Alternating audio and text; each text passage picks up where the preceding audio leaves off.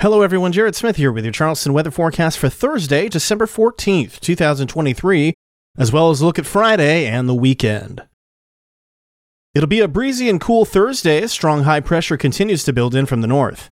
We start the day in the low 40s, which is slightly warmer than the past two mornings, but thermometers will struggle to the upper 50s in the afternoon as gusty northeasterly winds will help keep temperatures down despite mostly sunny skies. Those same northeasterly winds will contribute to a coastal flood risk with the morning commute as well. High tide around 8:37 a.m. could get high enough to produce minor to moderate coastal flooding, closing some roads in the process. Be ready to reroute if downtown or other vulnerable locations are in your plans. Friday gets off to another chilly start in the mid-30s. Winds will remain elevated, taking wind chills down to the upper 20s in the morning.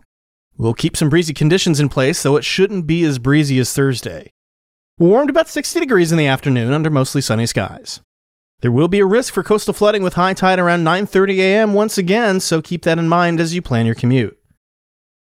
Now, clouds will increase on Saturday as low pressure begins to organize in the Gulf.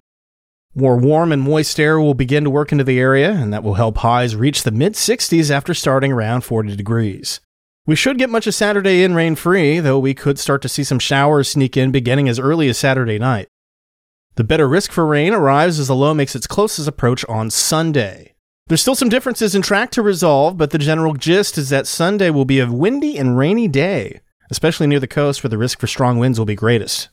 Depending on the low-pressure track, we could see a few thunderstorms as well, but that's not yet quite clear. Stay tuned as the forecast is fine-tuned, but for now, and I rarely say this, it is increasingly looking safe to think about writing off Sunday's outdoor activities.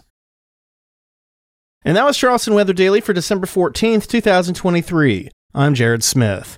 You can find Charleston weather forecasts online at chswx.com, on Mastodon at chswx at chswx.social, on Instagram and Facebook at chswx, and on Blue Sky at chswx.com. Thanks for listening, and I'll talk to you tomorrow.